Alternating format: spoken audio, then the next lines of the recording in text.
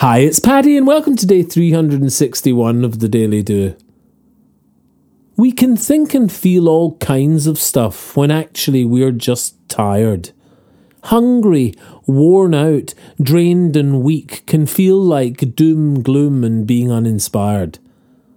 Blood sugar is entwined with our perception and our fear. Don't trust your thinking when you're tired or hungry and need to eat. So bonded are these factors of our physiology that when you feel anxious or scared, you often have a biscuit or three. Or what of worries in the night when blood sugar's at a low? What was a tiny problem in the evening at 3 a.m. just grows and grows. I've learnt to listen to these cues and not to trust the doom and gloom. Tune into your body and your thinking straightens soon.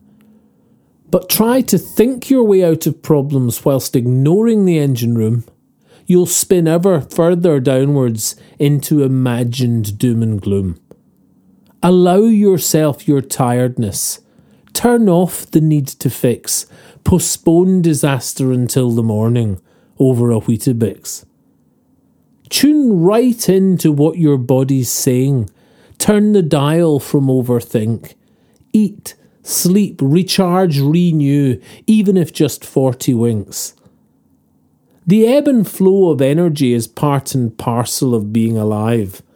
Learn when to charge the batteries and when to think and drive. Your cognition shrinks when tired and your thinking is impaired. Park your worries in the evening and deal with them when you're not scared. Low energy feels like fear if fear is lurking anyway. Trust it less in the darkness and wait until the day.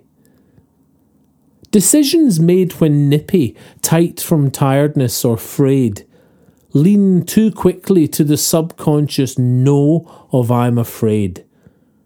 Best to let the clock turn over as you rest until the morn. Give answers to big questions as the new day's light is born.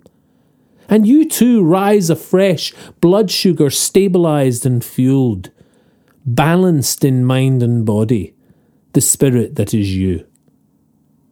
We can think and feel all kinds of stuff when actually we're just tired. Hungry, worn out, drained and weak, feels like gloom and being uninspired. Allow yourself your tiredness.